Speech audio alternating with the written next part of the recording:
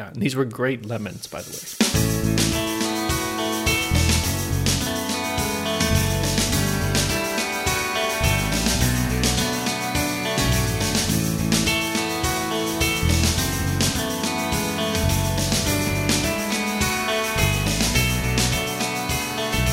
Hello, and welcome to the third edition of the High Coast Podcast. I'm Andrew. I'm Rob. I go by Drew, and he goes by Rob. Yeah. Sometimes your daughter calls me Bob, but I prefer Rob. Well, yeah, and she prefers Bob, so you've agreed to that's disagree. That's a term of endearment, I say. Last time we talked about how we have been set free from the constraints of National Geographic and how we thought we might like to start considering other options for the movie. Yeah. And one of the things that we decided might be interesting to do, and it's even more interesting now that we're not tied to our original idea, is to make a short film of some kind. We don't know what, to validate our skills in a sense. And I think for me, it's important maybe that we have something that we've done, and the operative word being done. Yes. So Rob and I have been talking a little bit over the last couple of weeks about what we'd like to do. And we've had a hard time putting ideas out there. Or at least I feel like I've had a hard time putting any ideas out. Yeah, I've been just really busy in my job life recently to think a lot about what to do for the short film. But then last night, yesterday we had lunch. You and I had lunch, and we talked about this. So last night I looked at some of my old scripts, and then it looks like you did as well. We sent each other a couple ideas, and I also brainstormed on the train on the way home. And I wanted to think about doing this short film. What are the things that I want to kind of attempt and also practice, with it. And then the things that I'm kind of not interested in now, which if you are interested in some of those things, then we discuss those.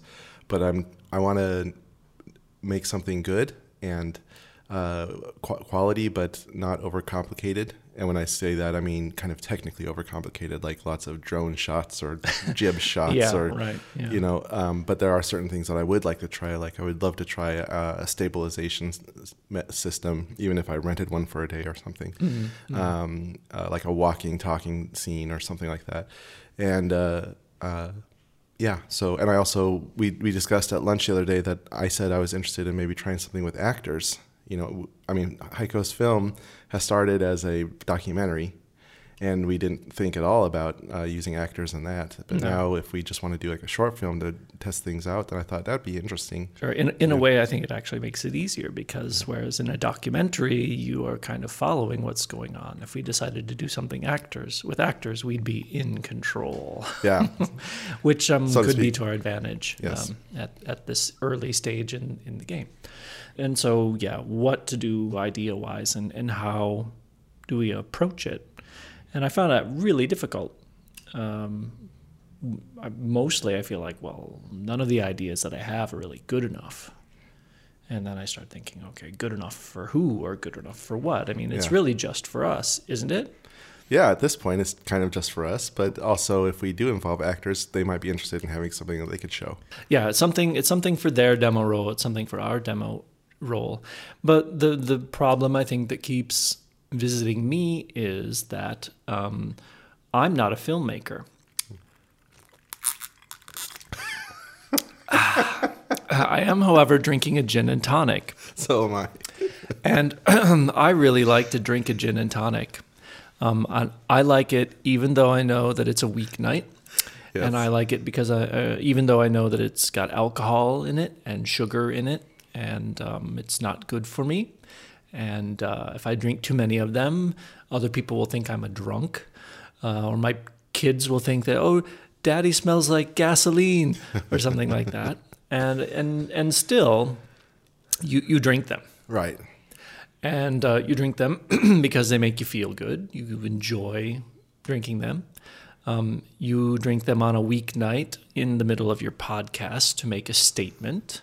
I think I feel a statement and a metaphor coming on here. Well, you think right, because I've been overthinking this like I do everything, basically. And I'm thinking that saying that I'm a filmmaker or that I'm making a film is like confessing a bad habit in a way, or it's like doing something that's only about yourself up to a point. Yeah.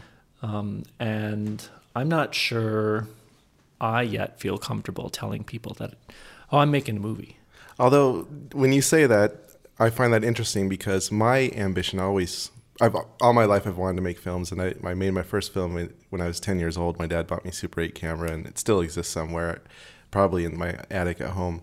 But the thing that always inspired me about becoming a filmmaker was I wanted to give something to other people. Mm-hmm. So yes, there is some ego in that. There is something, me saying I have something that people are going to want. There's some ego in that, and that there's always ego involved in anybody making an artistic thing that they're going to say, hey, everybody, look at this. Mm-hmm. But I always saw like how my mom was always so thrilled and happy to watch like a Hitchcock film, and I saw how audiences laughed and forgot their problems for a few minutes, and I thought, I want to put some good into the world too. And I didn't really come to it so much from, I guess the thing that has kept me from doing that is this idea of ego and me not feeling like an egotistical person and me not feeling like a person who is worthy of being the filmmaker, you know? Yeah. And And there's also this thing, you meet people out there that are complete egotistical maniacs, right. and they're doing a lot of stuff out there, and they don't see that, well, some of them are talented, and that's where you get these great, directors or great filmmakers who are, both talented and have the belief in themselves to make all this stuff happen. And then you got those people who believe in themselves and just don't have maybe the right kind of talent to go with their ambitions. Right. And I think that that's terrifying to see those people. It makes me cringe and it makes me feel uncomfortable. And then I start looking at myself. Well, those people that have an overabundance of self-confidence, but maybe not the skills to back it up and don't understand that they don't have the skills. That's kind of an embarrassing thing. And then I think that's the thing that we fear a little bit. Like, what if I'm that? What if I am? You wonder sometimes. Yeah, seriously. I mean, we both had creative outlets. We made music and recorded it and stuff like that.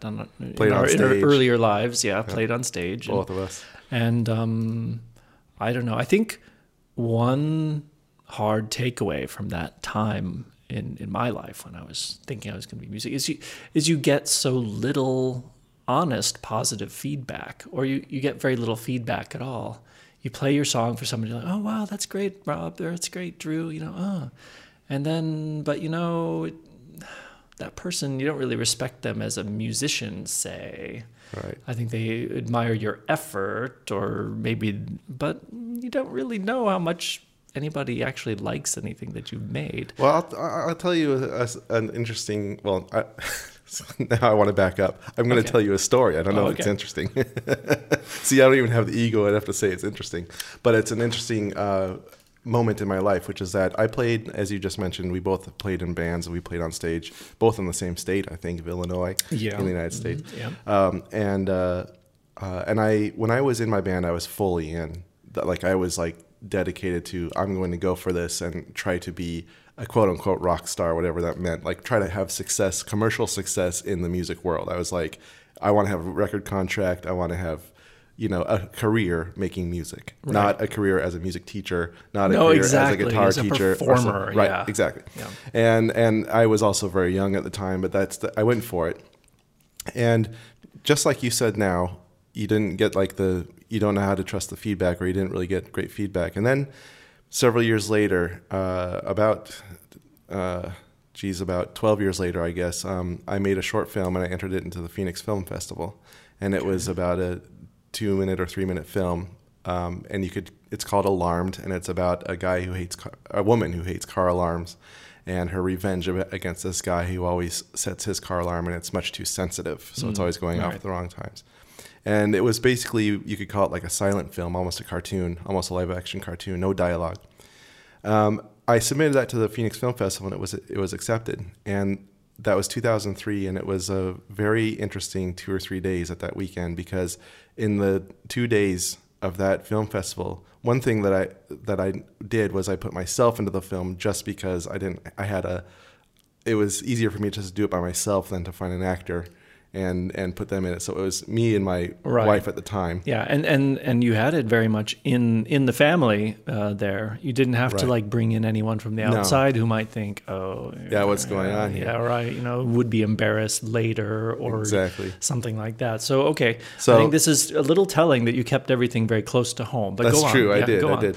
And then that weekend at the Phoenix Film Festival, people recognized me because they saw the film. It played at the festival, and I got more genuine, I think, positive feedback in those 2 days at that film festival than in all the years I played music. Right. Okay. And I really noticed that. I was like, wow, this is a big difference. Because people saw the film.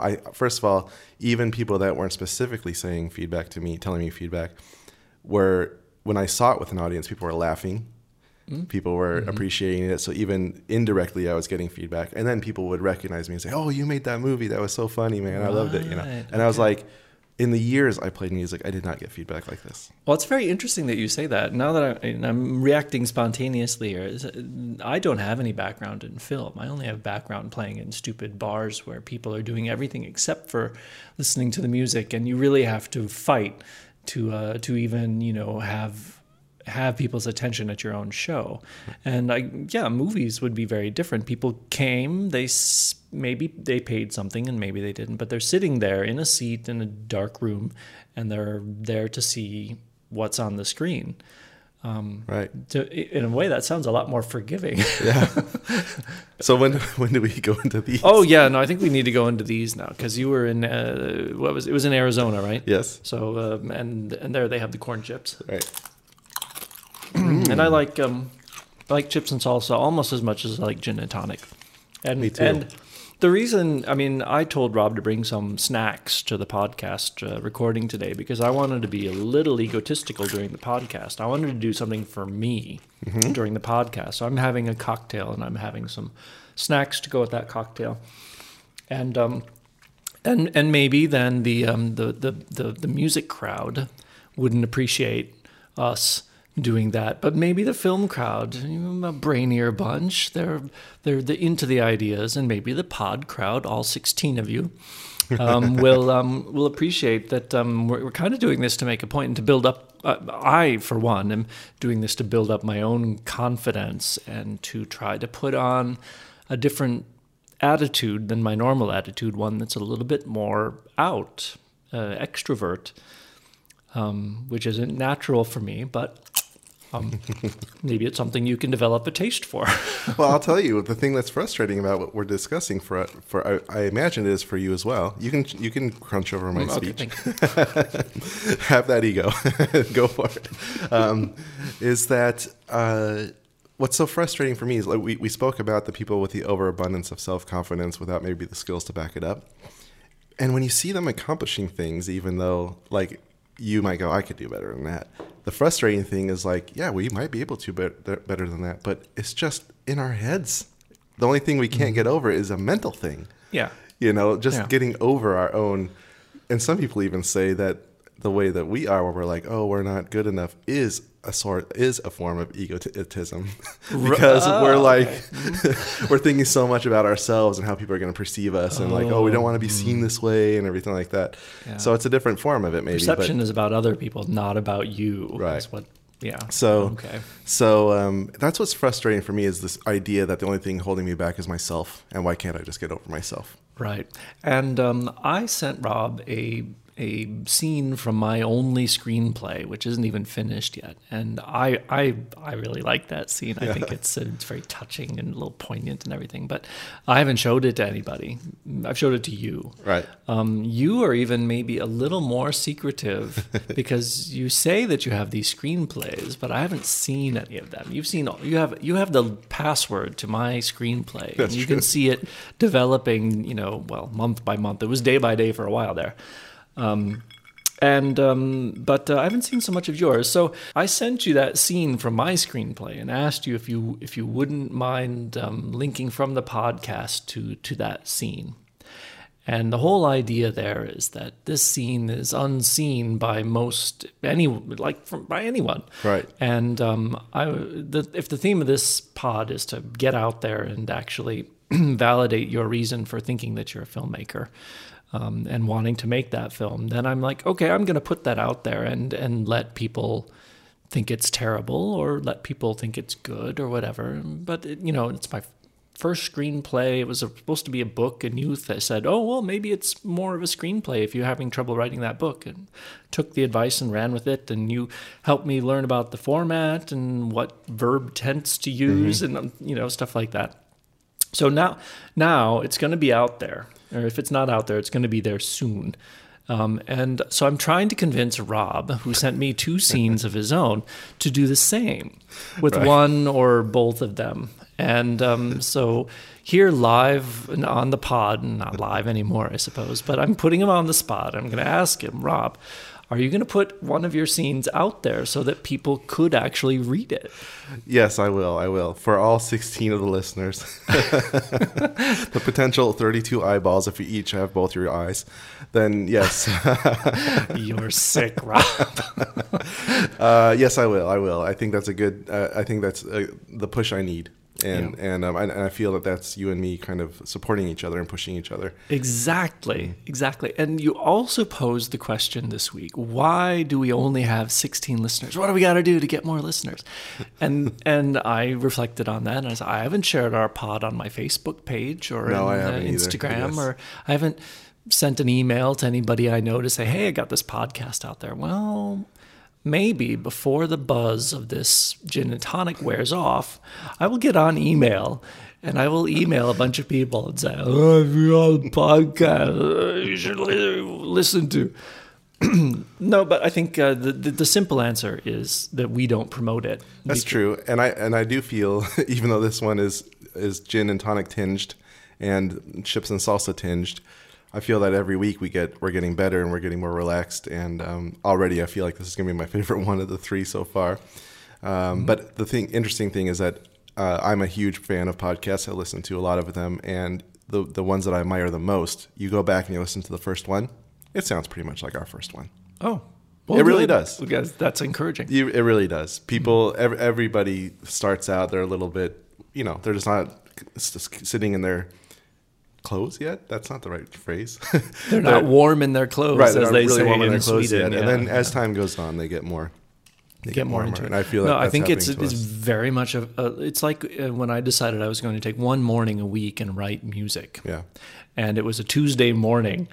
And oh my God, can I think of a less creative time in my life than a Tuesday morning? But you learn how to be creative on demand, and I think that's a skill. And being creative and relaxed in a podcast is also a skill. It is. I totally agree. So,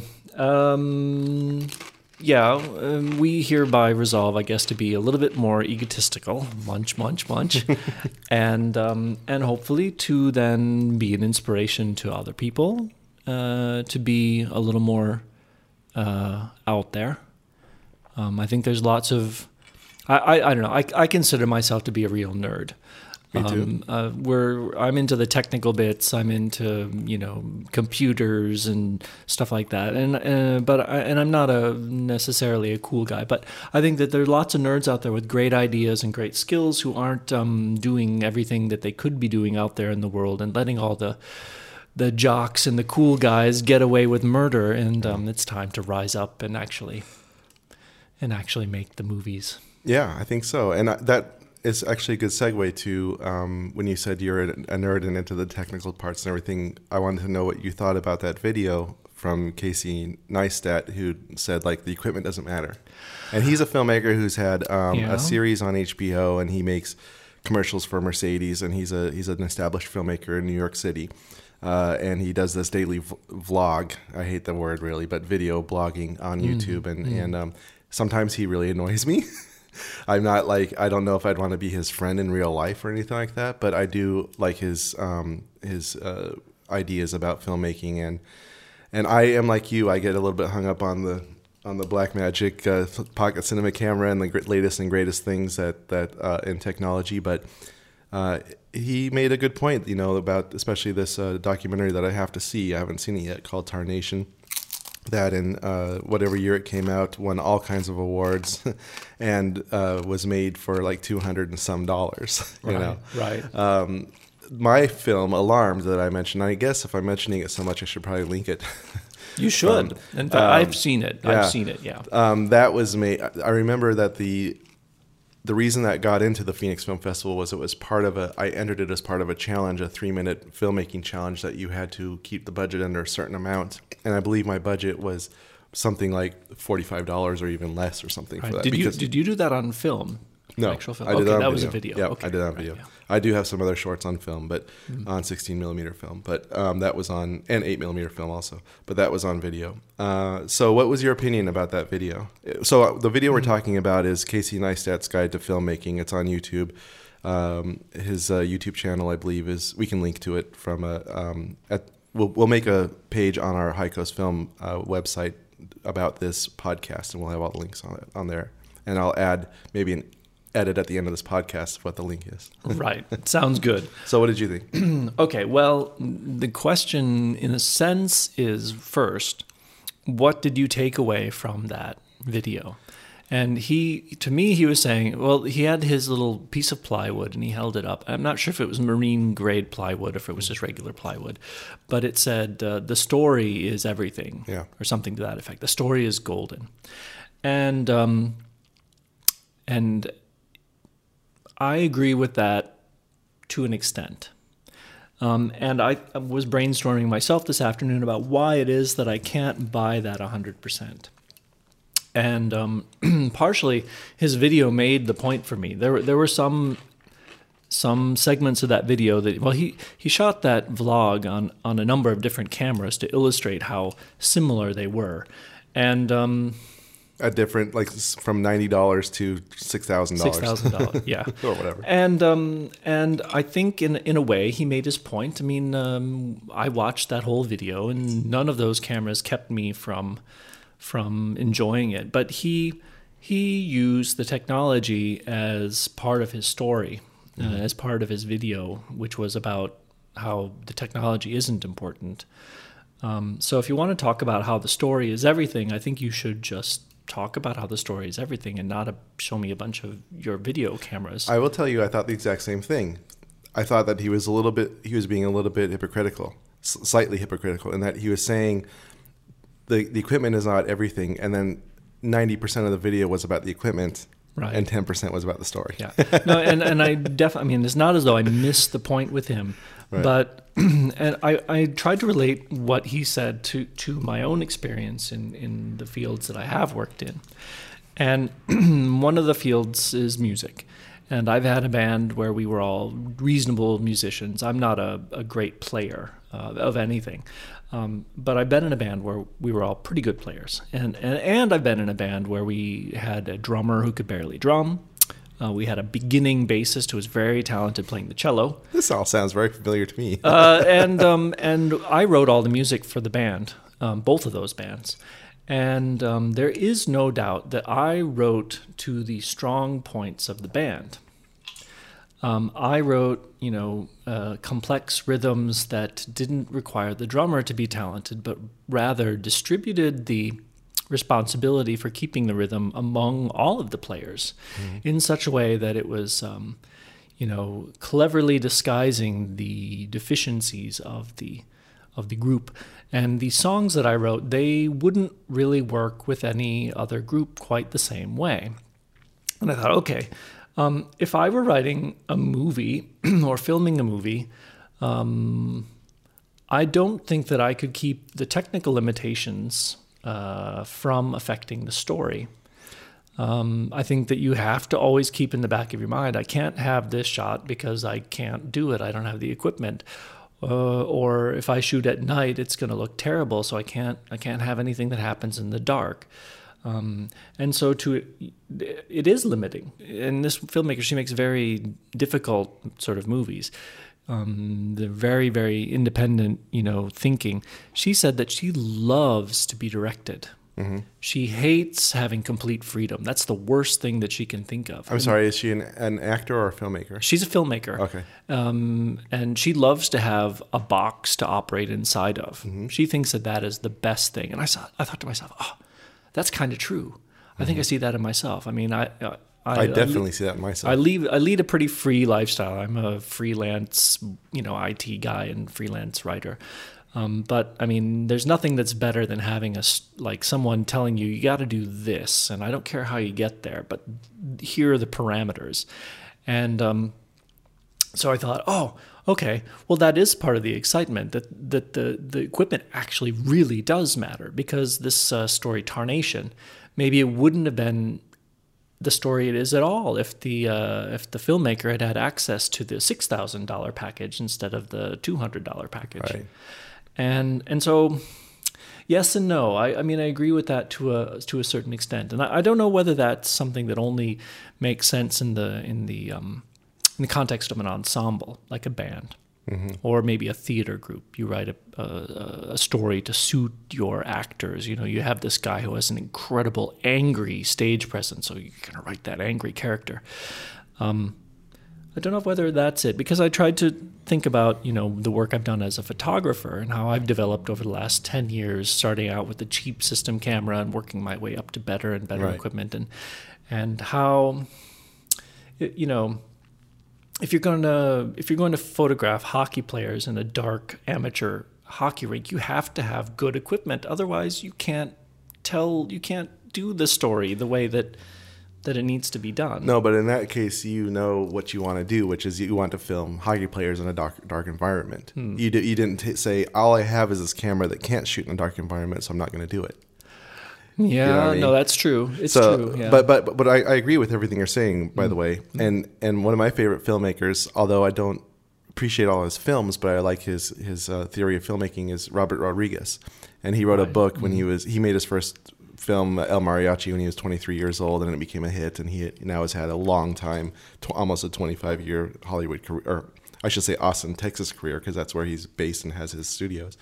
But he absolutely says always to people, like, look at what you have and make a story that can use what you have. Right. So, like, I have this camera, I have this location, I have this person, I have this car, I have, and this is what I can make out of that. Right. So I do agree with what you're saying. It's a little bit of an asymmetrical relationship, really. If you say that the technology always has to serve the story, or the technique has to serve the story, that is true. If you have technology that you can throw at something that isn't necessary, then you shouldn't. But on the other hand, if you have an idea that you need to express and the technology won't bear it, then you're going to have to think that through. I will say this, though. All of my creative pursuits, music and film, the ones that I feel personally turn out the best and that I feel got the most appreciation from other people were the ones that I just did with what I had.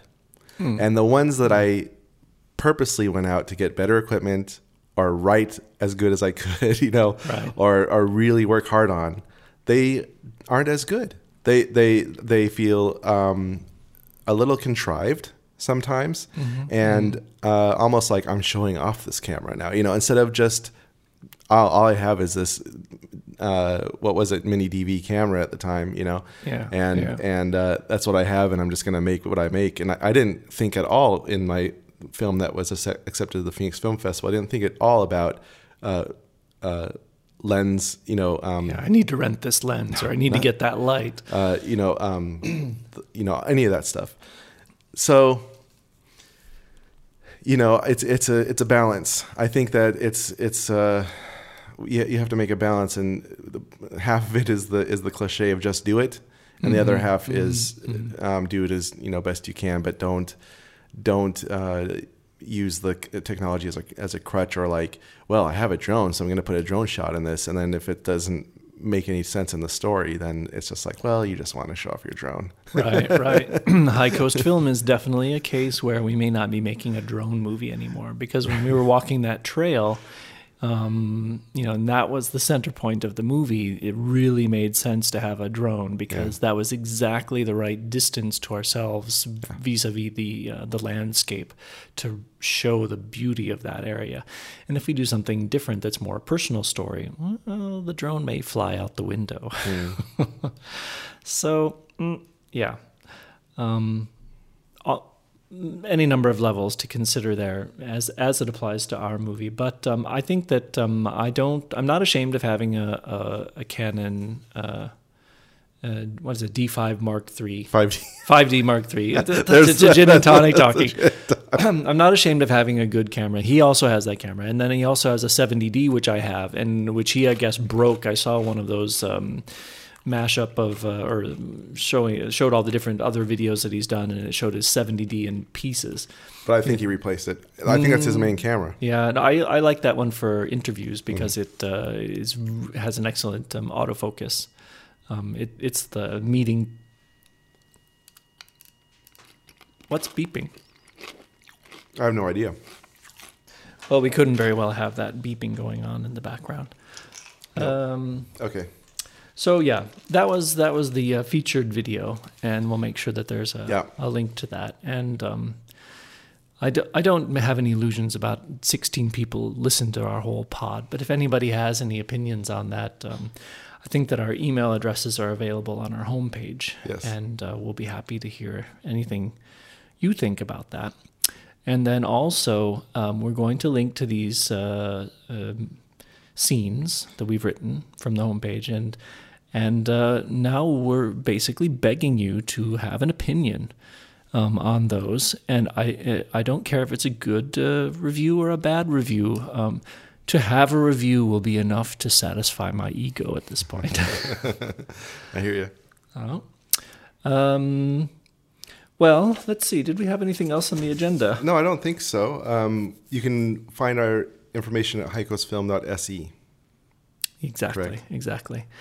Had so much fun talking about all the things that we might do and why we might do them that I almost forgot that we have this project called High Coast Film. Right. If you're interested in seeing how the film idea started, our initial ideas on that, and how we think about the High Coast, then definitely go in on our homepage, highcoastfilm.se, and check those things out. And then as we develop our ideas here about this project in the middle, the short film, and start to refocus on the main project next summer, you'll see more and better updates to the blog on that page. Great. Yeah. I have no idea how long this turned out to be, but it was certainly eventful, and I don't know. You can tell us whether next time we should have a gin and tonic and indulge our need to satisfy ourselves, or whether we should keep it straight edge next time around. Let us know. Well, thanks for listening, and we don't promise when, but we promise that there will be a next time around.